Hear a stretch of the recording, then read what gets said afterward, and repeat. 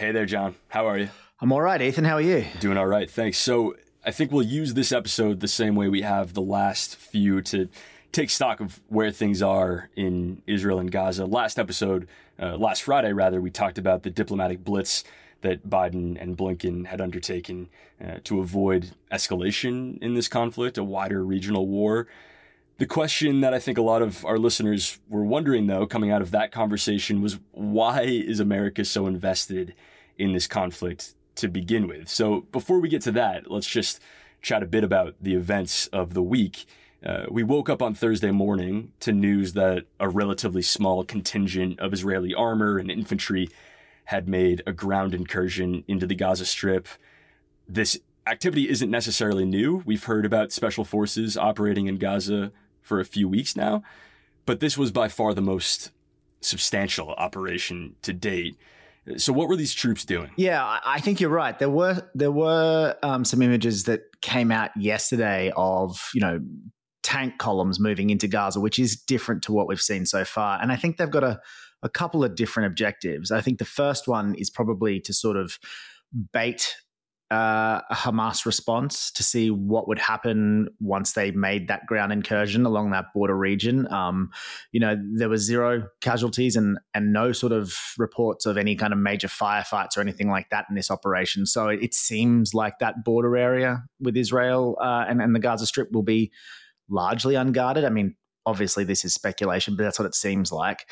And I think the other sort of element of this operation yesterday was, to try and prepare for a broader invasion, take out some things like guard towers, anti-tank mines, that kind of stuff. It was a very limited operation. It was only a couple of hours long, I think, is what I read. So I think it was kind of just a very small testing probe, which is paving the way for what we think might be to come. Right, which would be a much larger full-scale assault in coming days, weeks, maybe even by the time we publish this. Yeah. But a lot of people are wondering why Israel is waiting so long. Here's what Prime Minister Benjamin Netanyahu had to say about that question, speaking, as you'll soon find out, through a translator. What we see before our eyes is only one thing and one thing only: to save our country, to achieve our victory.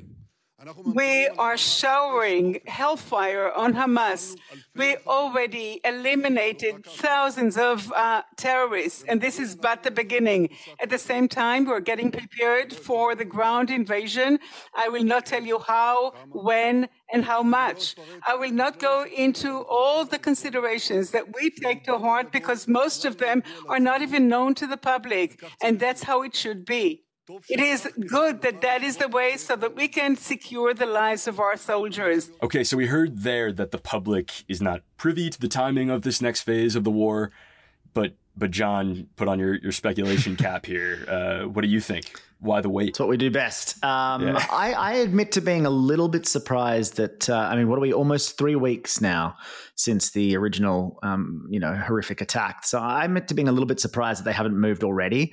I think the most obvious reason that would explain that is what Netanyahu said, right? To protect the lives of Israeli soldiers. I mean, this is not going to be, if this ground invasion does come to pass, it's not going to be an easy proposition. Some estimates say that there are about 50,000 or so potential enemy combatants. That's between Hamas and the various other groups that Hamas is aligned with in the Gaza Strip. But I think it's important. It's not even about the numbers here.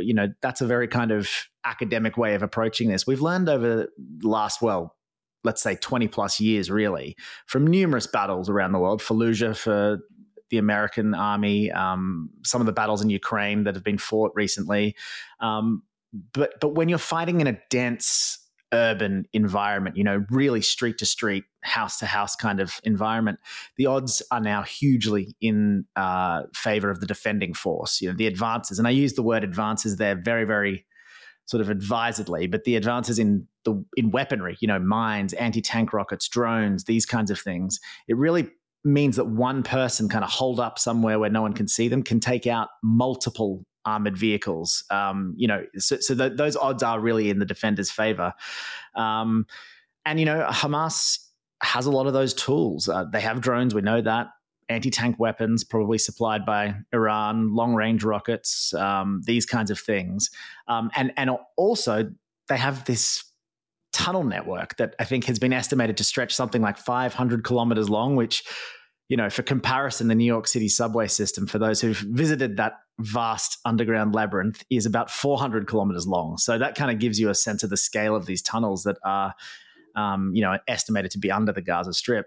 And obviously Hamas knows those tunnels well and will use them to hide and attack from. So it's a really difficult proposition for Israel, as I said. So I think that explains, at least partially, why they've waited. There's also a diplomatic element here, right? I mean, I think it's fair to say that after almost 3 weeks, I guess we're in day 20 of end-to-end media coverage of what is, safe to call a humanitarian catastrophe in Gaza. Yeah.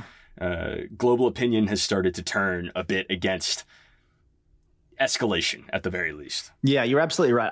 Interestingly, I think the global narrative started to turn within about 48 hours of the original attacks 3 weeks ago. I say global narrative in the sense of outside, perhaps Israel's staunchest allies. Perhaps the narrative took a little longer to turn in the US and maybe some places in Europe. But I think everywhere now is on the record as urging caution.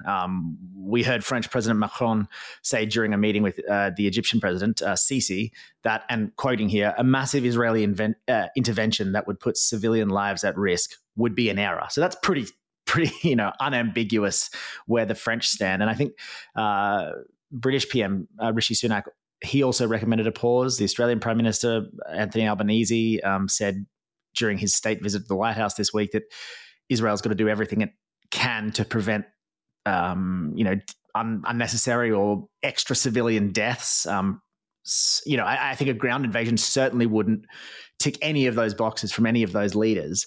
And obviously, that's before we get to President Biden, who obviously the US is Israel's staunchest ally. And he's been, front and center supporting Israel and offering his support to Bibi Netanyahu. And he has been apparently behind the scenes lobbying Netanyahu to delay the invasion. So, that's the global position, I think, right now. And that point on Biden, that dichotomy that you mentioned, we're hearing that's apparently intentional. The idea, I guess, being that by supporting Israel, quote unquote, hugging it closely, as Biden is wont to say, by supporting Israel so loudly in public, he can restrain Netanyahu a bit in private. Right. I think what we're seeing is Biden probably learning the lesson that President Obama learned, which is that, I'll choose my words very carefully here, but I think Netanyahu is a pretty prickly person to have on your bad side. Nicely put. We got to play this clip to remember how poor the relationship between Obama and Netanyahu was. And how much Obama struggled to constrain specifically Israeli settlement growth during his tenure. Here's that clip. An open mic during last week's G20 summit caught President Obama and French President Nicolas Sarkozy complaining about Israel's prime minister, according to a report by Reuters. I cannot bear Netanyahu. He's a liar, said Sarkozy. Obama, according to a French interpreter who was translating his remarks, replied, "You're fed up with him, but I have to deal with him even more often than you." Yeah, I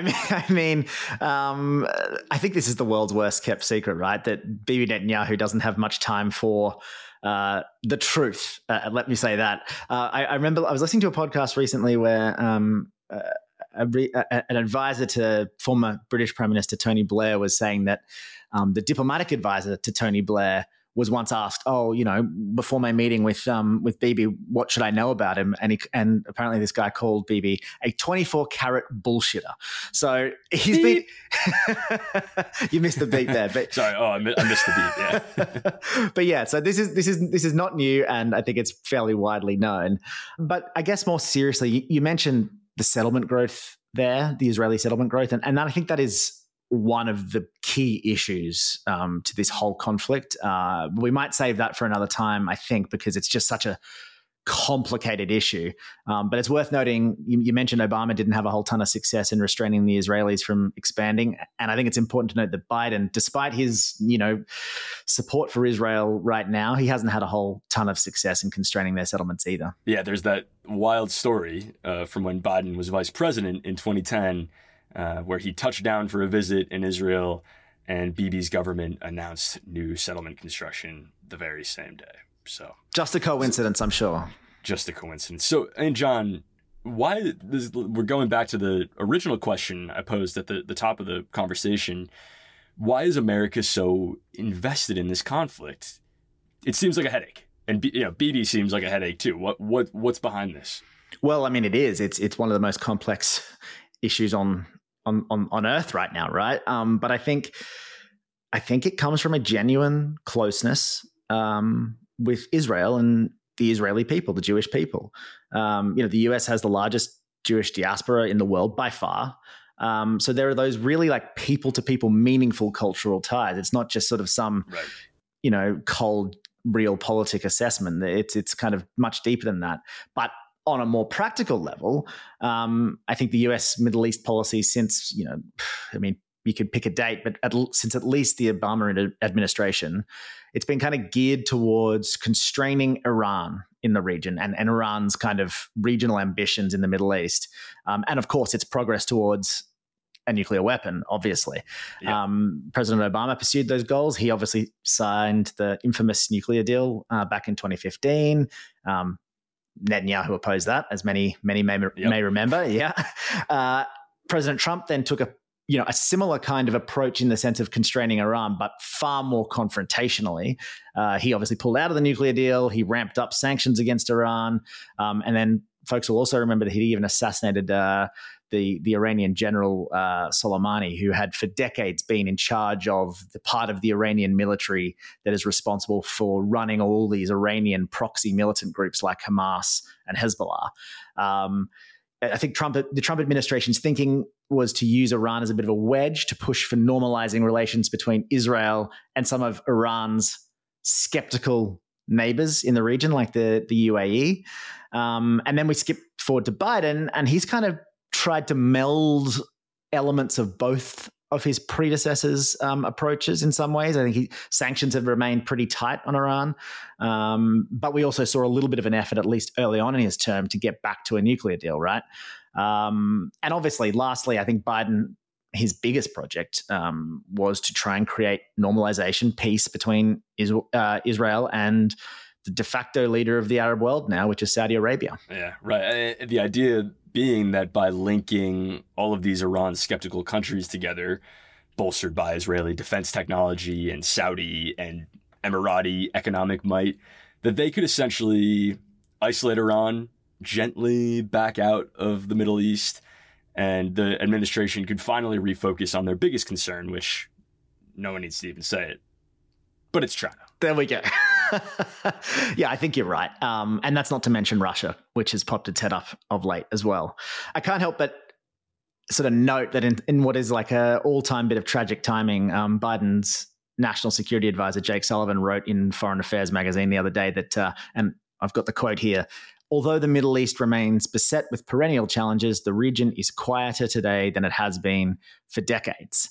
I'm going to resist the temptation to dunk on him there, because but for the grace of God, go we, Ethan, in this business. But it is certainly some poor timing for that bit of analysis from Jake. So obviously now the Middle East is not the quietest it's been in decades, and I think the big worry now inside the White House is that an Israeli ground invasion could set the region ablaze and force the US to devote resources to the Middle East that it really doesn't want to, that it was trying to do the opposite of, right? Against all of that, the fact that the US House of Representatives went 21 days without a speaker until yesterday kind of suggests to me that the US government isn't really aligned across all three branches in a way that gives me any confidence that it's going to be able to deal with these kinds of issues in an effective way. We'll be right back.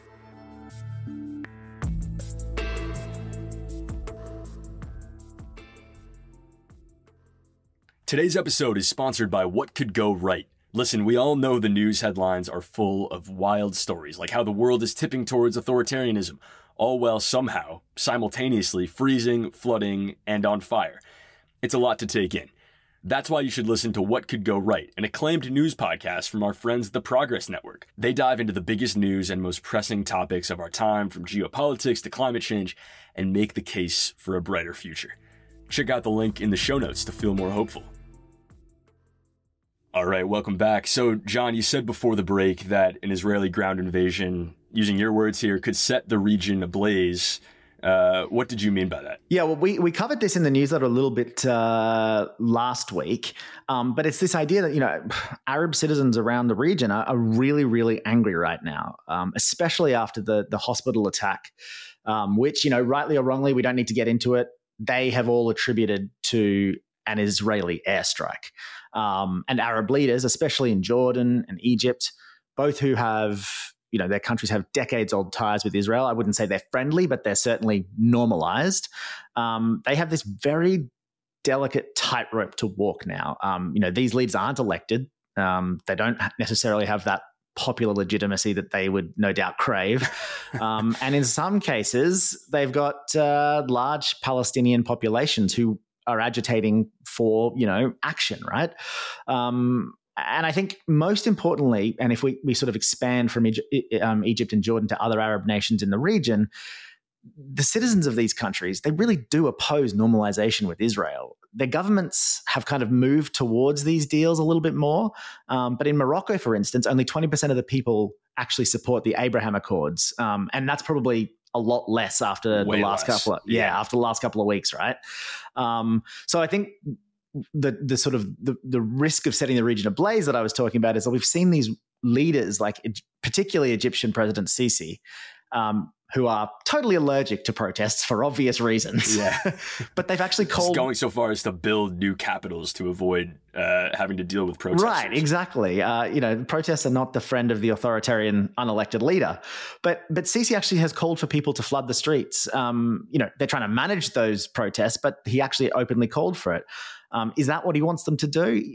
You can't imagine that he's excited about the idea, no. But it's probably the only way he's trying to vent their anger, channel their anger towards a target that isn't him without risking his own political future. And all of this concerns American foreign policymakers too, right? Because, these are leaders with whom they've developed trust, especially, Abdullah in Jordan, certainly Sisi up until the Menendez incident a few weeks ago. But, right. Lots of trust, lots of intelligence sharing. So any popular uprising that we could see in the Arab world, like we saw in the Arab Spring, would be a big problem for the U.S., I would think. Yeah, I don't know that I'd put it as high as trust, but I would say they've developed effective working relationships for sure. And I don't think it would just, an Arab Spring-like uprising or even, something similar is not just a big problem for the US. I think probably a big problem for Europe as well. It's not much of a stretch to say that the Arab Spring and the events around that created some of the conditions, the power vacuums that allowed ISIS to emerge. Obviously there were lots of reasons for ISIS, but that's certainly one of them. And then, of course, there's the disaster scenario of a wider war and perhaps protests in other Arab countries displacing millions of people who will, move towards places like Turkey and Europe, creating political headaches for those countries down the line. So long story short, I think the US, Europe, a lot of regional governments are really worried about what an Israeli invasion might kick off elsewhere in the region, if you get my meaning. Yeah. But John, we've got to remember that Netanyahu and his new unity government are considering their domestic audience as well, of course. We've talked about all the reasons that Netanyahu should potentially avoid any escalatory step in Gaza. Can we really expect them to take all of this into account, though, after the events of October 7th?